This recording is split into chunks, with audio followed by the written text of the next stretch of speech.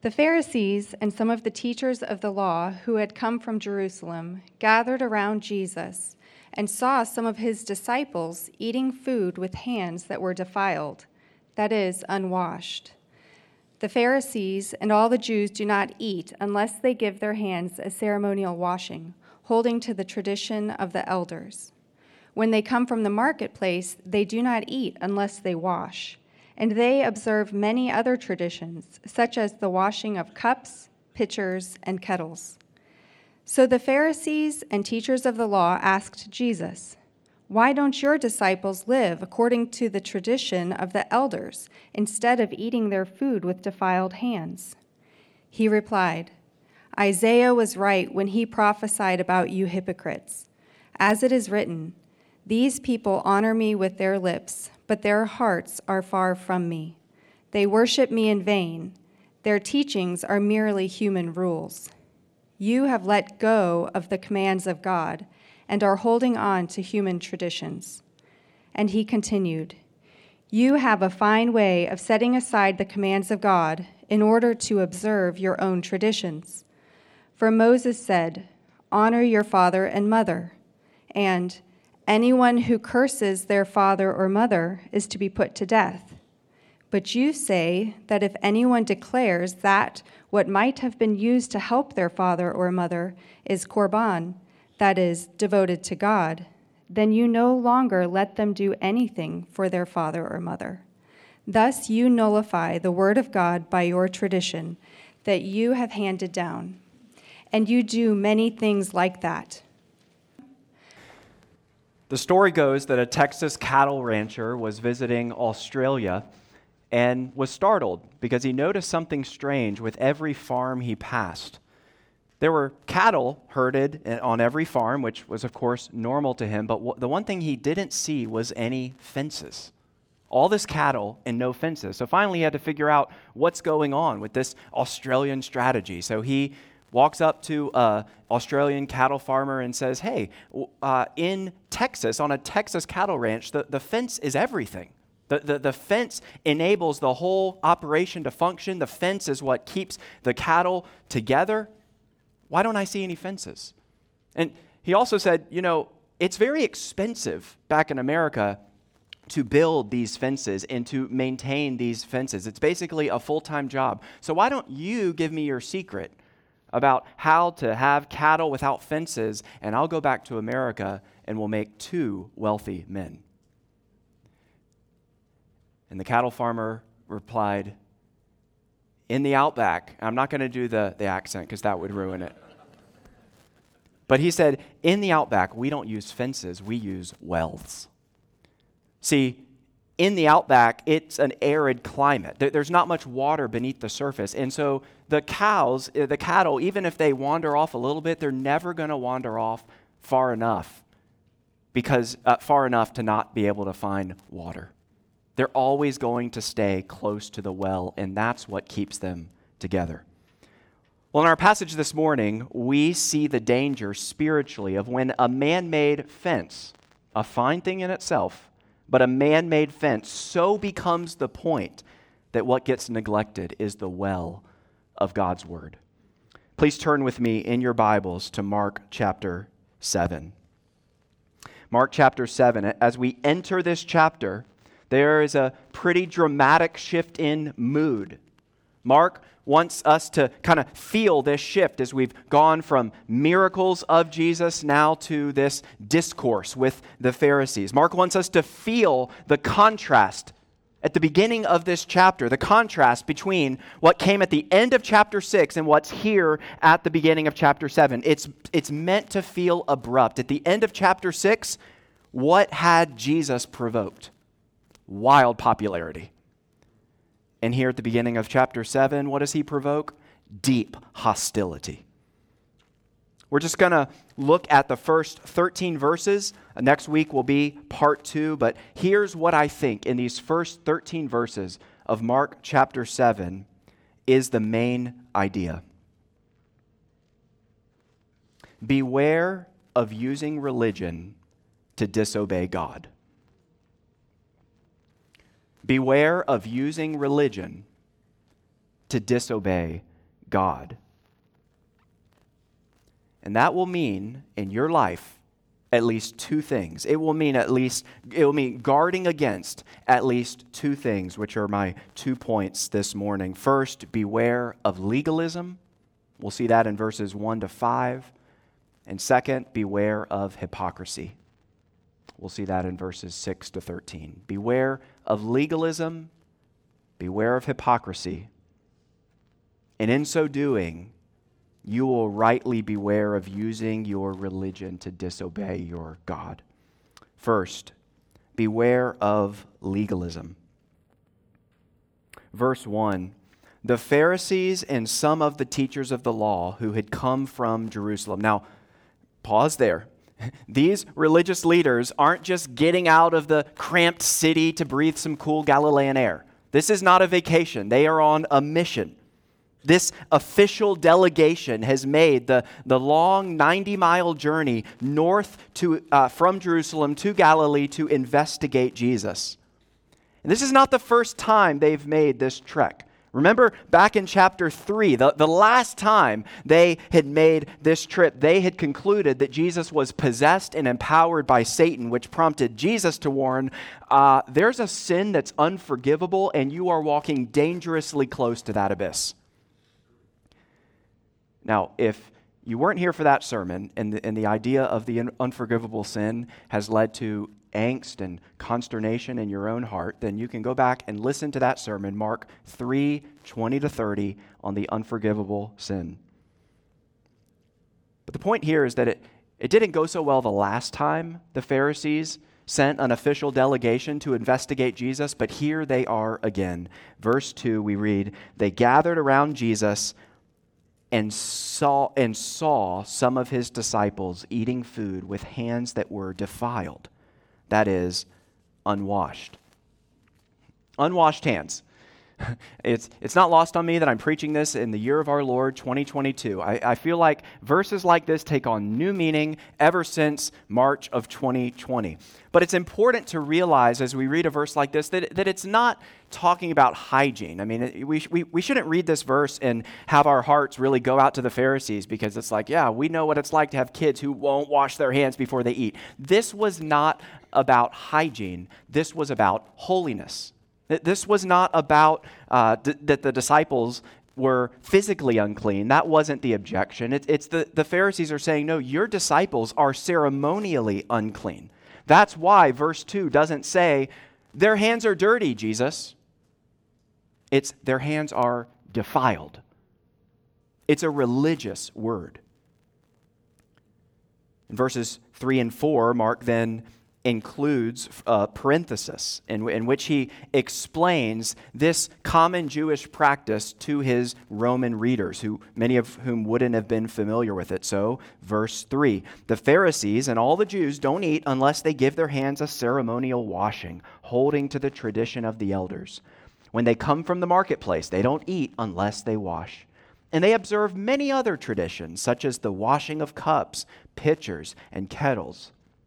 Verse 5, so the Pharisees and the teachers of the law asked Jesus, why don't your disciples live according to the tradition of the elders instead of eating their food with defiled hands?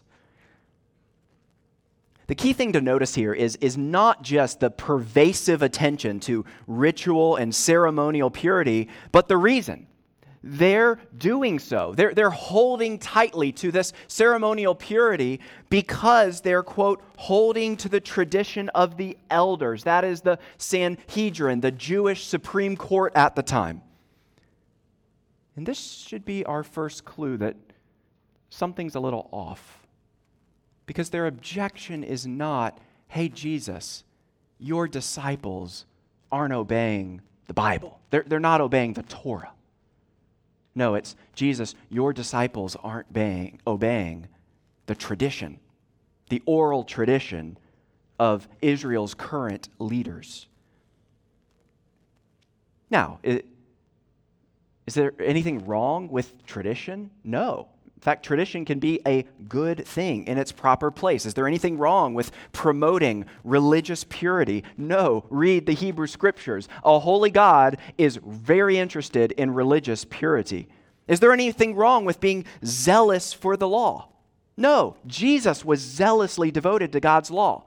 I think a lot of Christians, when they think of a legalist, they just think of someone who takes God more seriously than they do.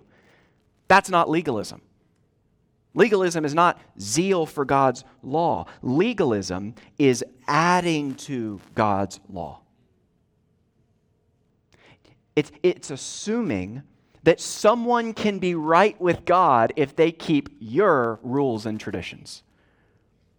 See, the problem with the scribes and Pharisees here is not that they are too zealous, but that they're taking permissible things. Hear me, friends. They're taking permissible things and making them obligatory things. They're binding people's consciences with practices that are not prescribed by God's word. I'm also, again, aware it's 2022, so it's not lost on me that we are living in a pressure cooker environment, not only politically and culturally, but also within the Christian world. And I'm not going to just discourse on the state of evangelicalism, but I'll simply say this. I think one thing that has fallen on hard times in our cultural moment, one thing that's fallen on hard times and has been a casualty amid many Christian squabbles is liberty of conscience. Freedom of conscience. See, it's very easy for believers, even with the best of intentions, to add to God's word by requiring things of others that He, God, does not. Did you realize that it's actually arguably the oldest sin, the oldest human sin in the book? I want to show you what I mean. Turn with me way back in your Bibles to Genesis chapter 2.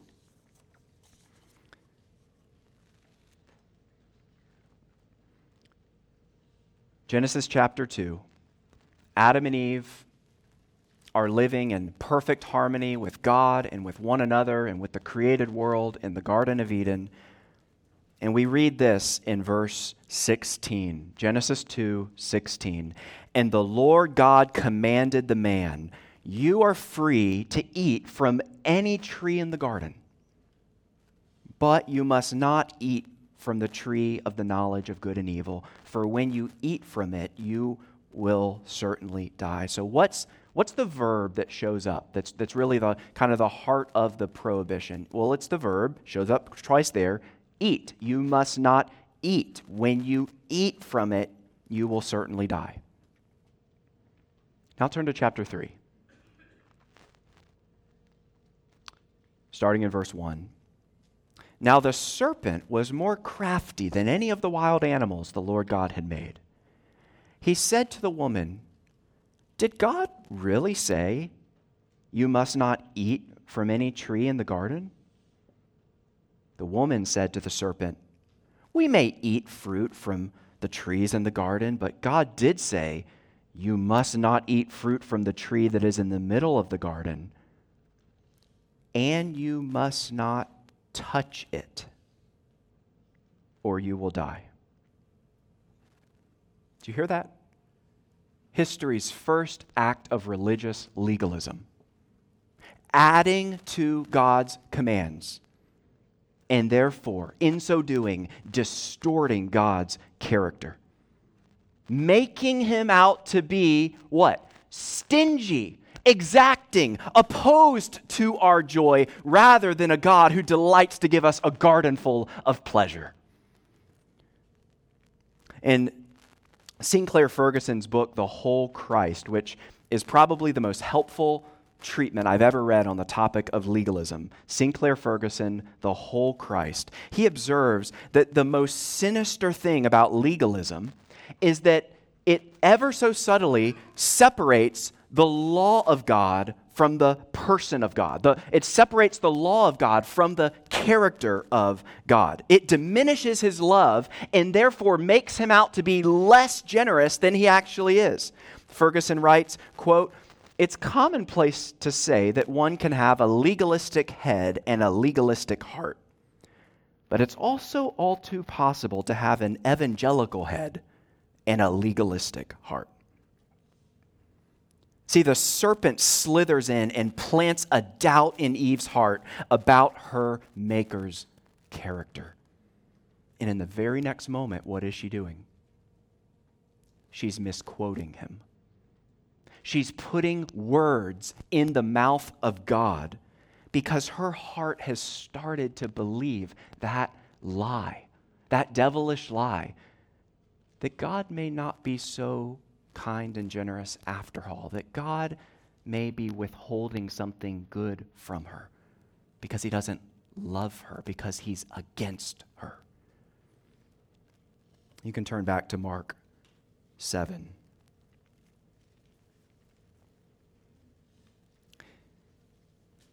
You know, it may be easy for a church plant like us to read a passage like this and kind of, if we're honest, feel immune to its danger. I mean, for crying out loud, we're barely 6 months old. How could we, of all churches out there, be in danger of this kind of straitjacket of legalism and traditionalism?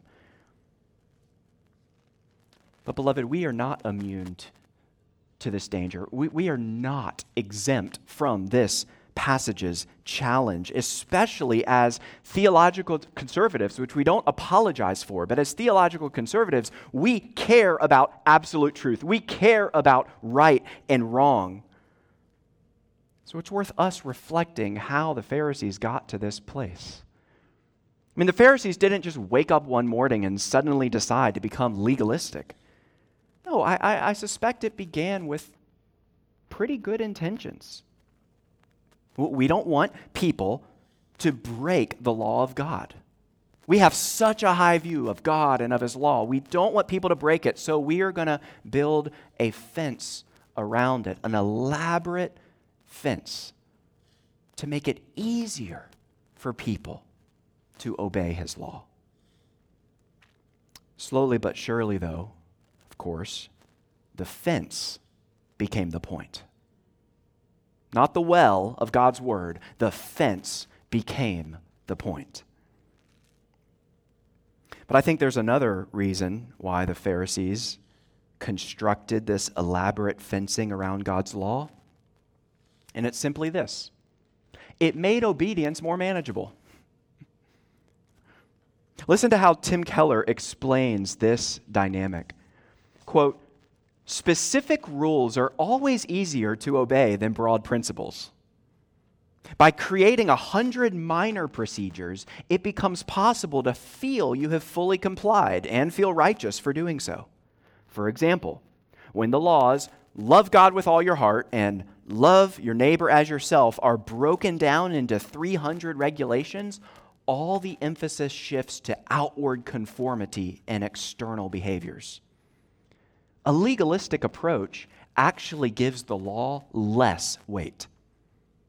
A legalistic approach actually gives the law less weight. To concentrate on lots of specific rituals is to distract from the real point and to keep us from seeing the depth of our sin." See what he's saying? He's saying it's possible. In fact, it's not just possible, it's very tempting to so focus on external conformity that you don't have to do any business with what's inside. You don't have to wrestle with what's best in an unclear situation. You don't have to filter various options through the wisdom of God's word and godly counsel, because everything is kind of decided and spelled out for you.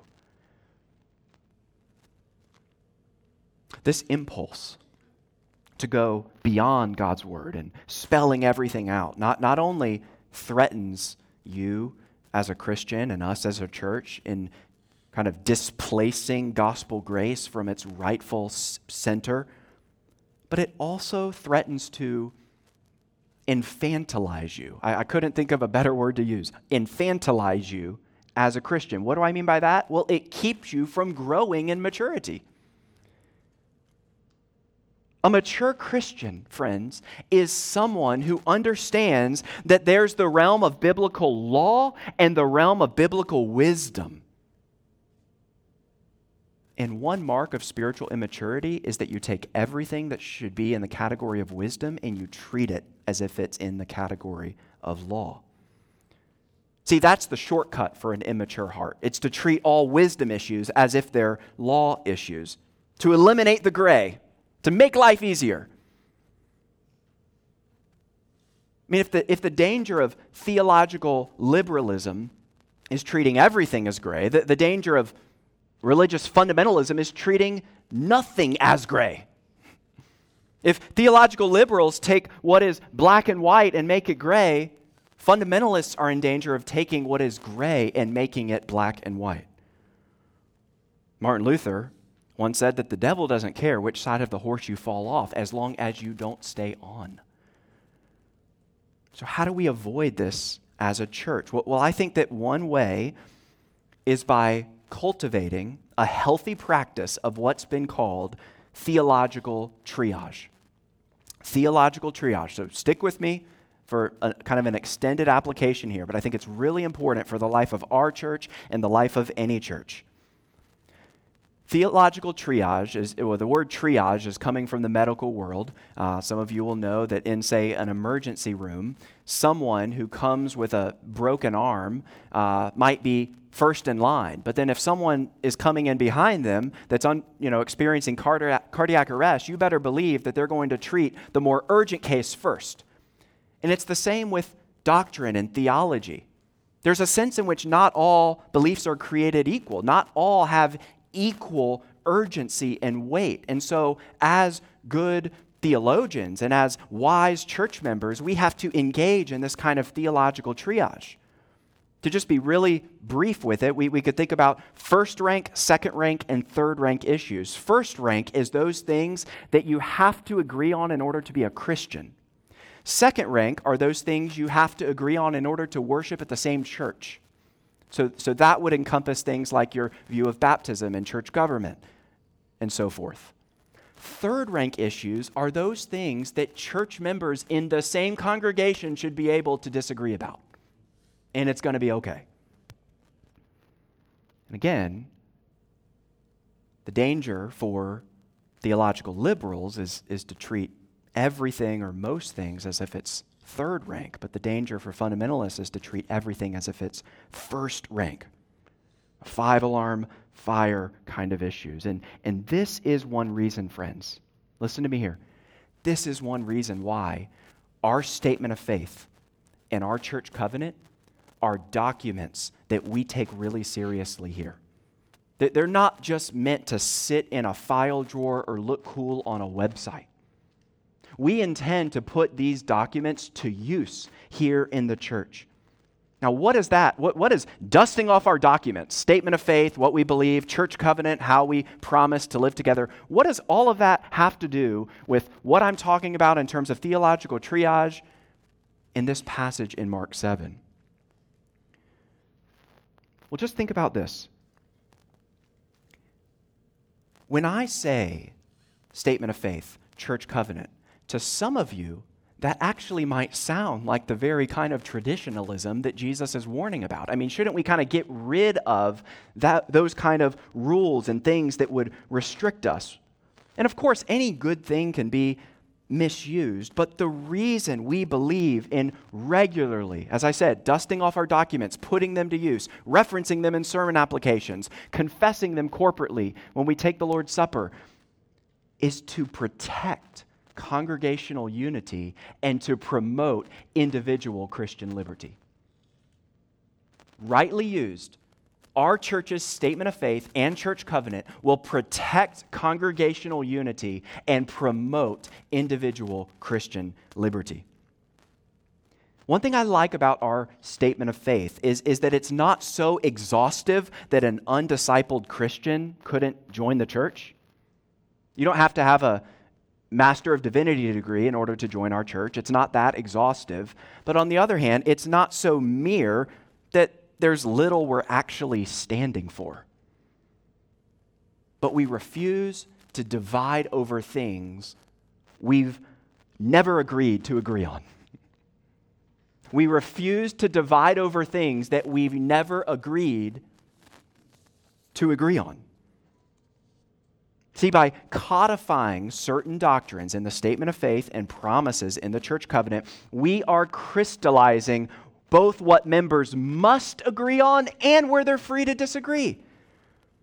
This encourages confidence in the essentials and freedom in everything else.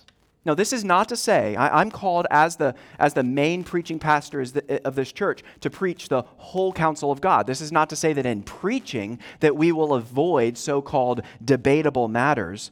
But it is to say that we have no authority as a church to bind members' consciences where we've agreed, as reflected in our documents, God has not clearly spoken. We can't bind members' consciences where God has not clearly spoken. This is exactly what the scribes and the Pharisees were doing 2,000 years ago. I told you it was going to be an extended application. I'm not done. Bear with me. I hope you're having as much fun as I am. Listen, this is counterintuitive, but it's so important to internalize. One way to preserve sound doctrine, you want to be a church that cares about the truth? You want to be a church that cares about sound doctrine? One way to preserve it is by leaving ample room for Christian freedom. Otherwise, churches can easily succumb to legalism by requiring agreement on third-rank issues, but by, as it were, lowering, remember I used the illustration a few weeks ago of turning down the volume on God's voice, by lowering our collective voice as a church on things where Scripture is not clear, say a specific political policy proposal, by lowering our volume on that because God's volume isn't very loud. We can therefore raise our voice and raise our volume on issues where He is clear. This is why liberty of conscience is so critical in an age of outrage in particular. As Mark Dever has observed, leaving space for disagreement on many matters other than gospel clarity is in part what keeps the gospel clear.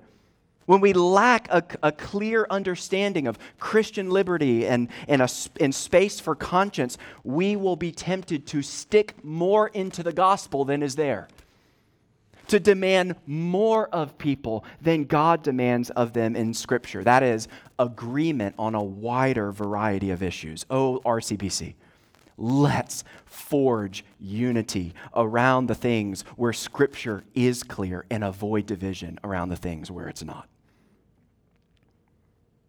The importance of liberty of conscience doesn't just apply to our doctrines and our promises and our practices, though. It even extends to the most practical daily decisions. For example, what should a godly Christian husband do with $100? Should he give it to a missionary? Should he give it to meet a practical need in the church? Or should he take his wife out for a steak dinner? Mike, I think that point was for you. The answer, of course, is that it depends. It depends. It may be the most godly and right thing, the wisest thing, and therefore the godly thing for this husband to do, to spend that $100 to take his wife out for a dinner, just simply to honor her, not to mention the fact that it could help to re-energize their marriage and enable them to do even better ministry and hospitality down the road. That's why we just got to be so careful, because if we're honest, we all have expectations. They're often unspoken, but we have expectations for what a wise Christian looks like. We all have our little templates for what a really godly person will do or not do. But if it is not clear in Scripture, it is not our job to show up and supplement God's voice. Beware of legalism. Number 2, and more briefly, beware of hypocrisy. In the rest of our passage, Jesus brings to the witness stand, as it were, the law and the prophets. And he starts with the prophets. Moses and Isaiah, verse 6, Jesus replied, Isaiah was right when he prophesied about you hypocrites. As it is written, these people honor me with their lips, but their hearts are far from me. They worship me in vain. Their teachings are merely human rules. This is a direct quotation from Isaiah 29:13, written 700 years before this encounter. And Jesus is taking that blistering indictment and he's aiming it at these religious leaders. I should just note in passing that if you're turned off to Christianity because you don't like religious hypocrisy, then you should meet Jesus Christ, because he hated it a lot more than you do.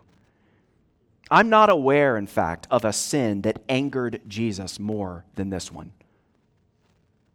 And so he minces no words in this rebuke. What's interesting about the word hypocrites here is that it's not what we most naturally think of when we think of hypocrisy. At least this week, I was thrown for a loop a little bit, because when I think of hypocrisy, I think of the distance between someone's words and their actions. But that really wasn't the problem for the Pharisees. They were all about the right actions.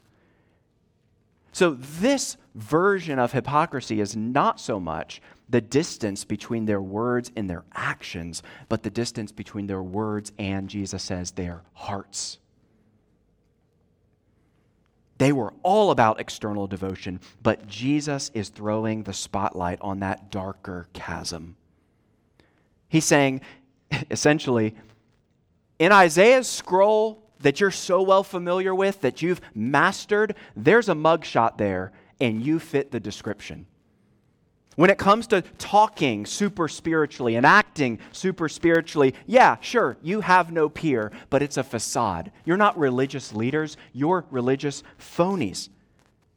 You're religious phonies, and you are in the professional business, and there's a lucrative market for it here in first century Israel. You're in the professional business of worthless worship. Notice he says they worship in vain, not you're a little misguided. No, it's worthless. And the reason it's worthless worship is verse 8. You have let go of the commands of God and are holding on to human traditions. And he continued, verse 9. You have a fine way of setting aside the commands of God in order to observe your own traditions. You are great at maintaining the fence. You have a fine way at tending to the intricacies of your fence. But you have no idea that the well it's meant to protect, the well that was there first, has fallen into utter disrepair on your watch. Beloved, the application for us here is soberingly simple. If God doesn't have your heart, he doesn't have you. It's that simple. If he doesn't have your heart, he doesn't really have you. Yes, we're a church that takes doctrine seriously. We take corporate worship seriously, but let's not be a church that engages our minds in worship without also engaging our hearts. There's a danger of becoming professional Christians, professional worshipers, professional ministers. But it's possible to have false worship that is completely professional and entirely empty. Kids and teenagers, this is a word for you as well. It's not just mom and dad that need to come to church ready in their hearts, eager in their hearts, hungry in their hearts to listen and to learn and to obey. You are not too young to follow God. If you're listening to me right now, if you're old enough for me to have caught your attention right now, then that means you're not too young to bring your heart to God. After all, that's what he cares about. I know it can be so easy in our daily lives at school and our sports teams and even in church to kind of think that what really matters is how we look. And I know you sit there with your parents and they care about how you look. They want you to not distract others. They want you to behave and to sit still and to stand and to sit at the right times. and to worship. And that's important. But what finally matters is what's going on in your hearts. Are you worshiping? Are you adoring? Are you praising your Savior along with us in the songs that we sing and the prayers that we pray and the sermons we hear? And parents, we're not exempt from this challenge either. As John Piper once said, the greatest stumbling block for a child in worship is a parent who doesn't. May that not be true of us. Jesus' focus on our interior lives, by the way, is why our church covenant includes that uncomfortable promise that I prayed about in the pastoral prayer. We will pursue transparency with each other, resisting the temptation to hide our struggles and sins, that we might experience the grace of God in the care of His saints. I alluded to the joy of living in the light in that prayer. I'll just add Proverbs 28:13. Proverbs 28:13 is a promise you can take to the bank. Whoever conceals his sins will not prosper, but whoever confesses and renounces them will find mercy. Here's how the Apostle John puts it in 1 John 1. God is light. In Him there is no darkness at all. If we claim to have fellowship with Him and yet walk in the darkness, we lie and do not live out the truth. But if we walk in the light as He is in the light, we have fellowship with one another, and the blood of Jesus, His Son, purifies us from all sins. Some of you this morning have not yet been purified from your sins. And the reason, ironically, is because you're trying to purify yourself.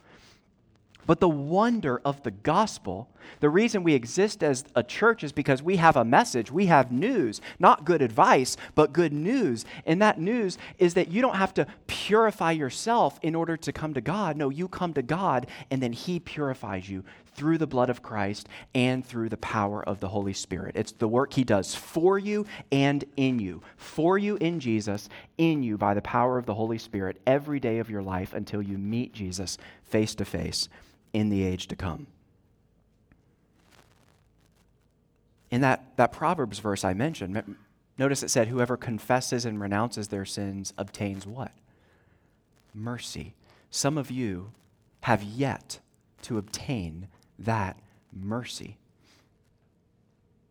And that's because you are in the midst of one long spiritual self-improvement project. But we're here to tell you this morning, I can tell you on the authority of God's word, that He loves you, He made you to know Him, and that no matter how much religiosity you have on your moral record, it's not enough. The scribes and the Pharisees had more religiosity on their record, and yet their hearts were miles away from the Lord Jesus's and from God's. Just because you're a churchgoer, just because you do religious things and you know some Bible verses and you know the words to some Christian songs does not make you right with God. The way you get right with God is by turning away from your sin and by putting your trust in the one who lived and died and rose in the place of spiritual rebels and false worshipers. Only He can change your heart.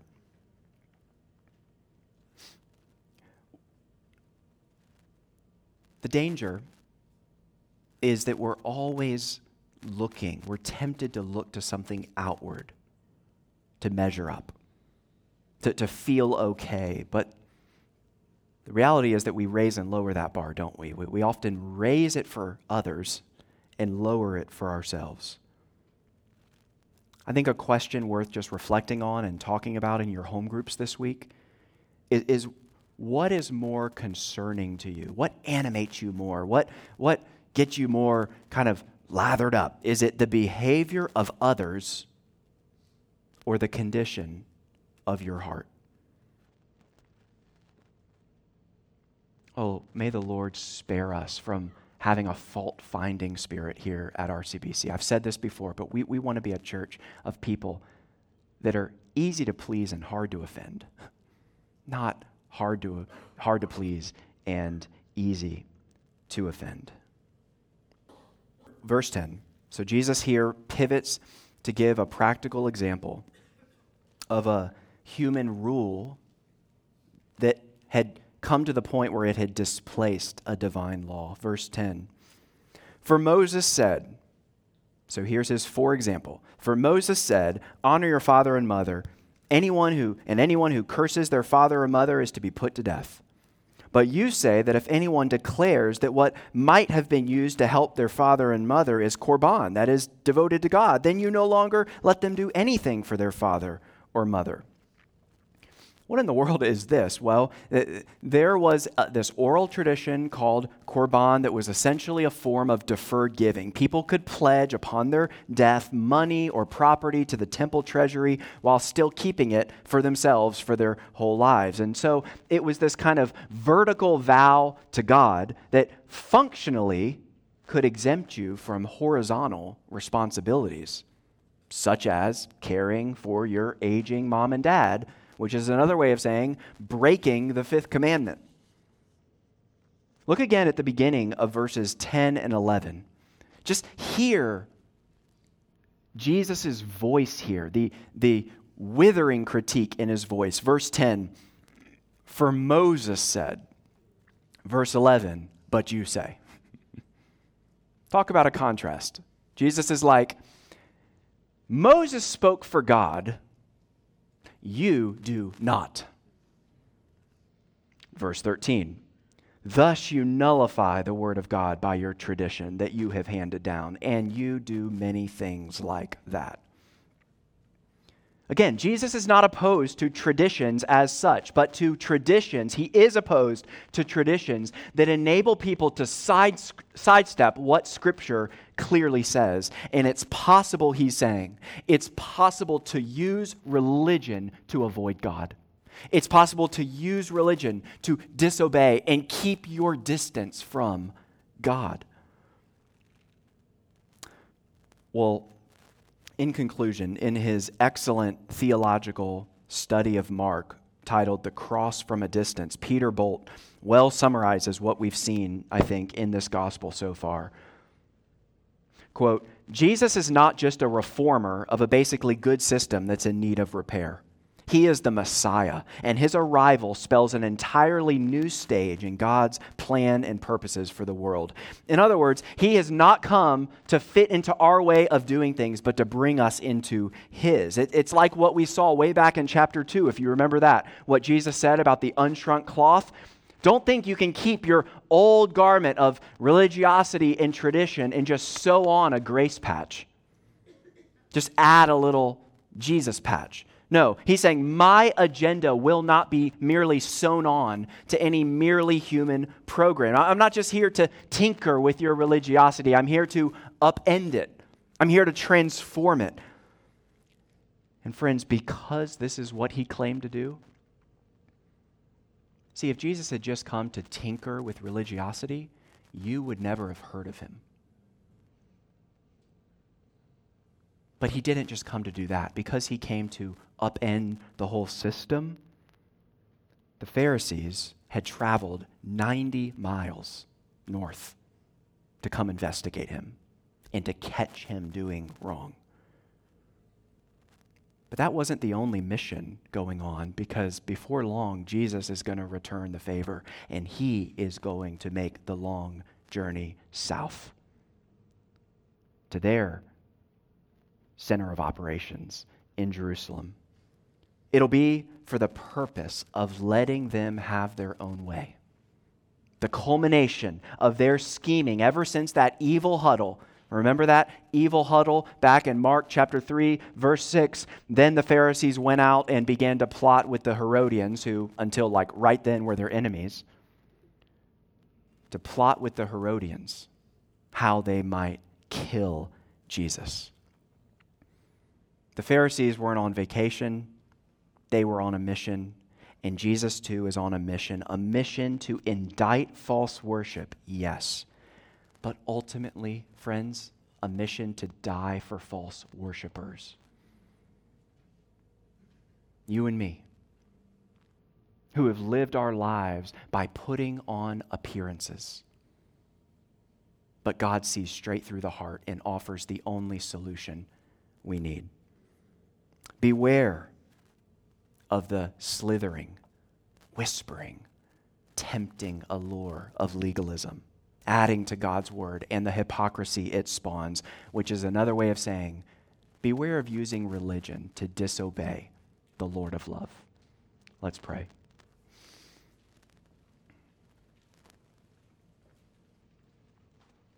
Lord, this is a confrontational passage, and if we are feeling confronted, if we're feeling unsettled, maybe that's the feeling of idols being uprooted in our hearts. And Lord, I pray that if there's anyone here who does feel confronted and unsettled by this passage, that they would not leave this place as a false worshiper, but they would bow their knee to King Jesus, and that they would live lives not just of religious devotion, but live lives in which their hearts are engaged with you, because you are the most valuable treasure in the universe.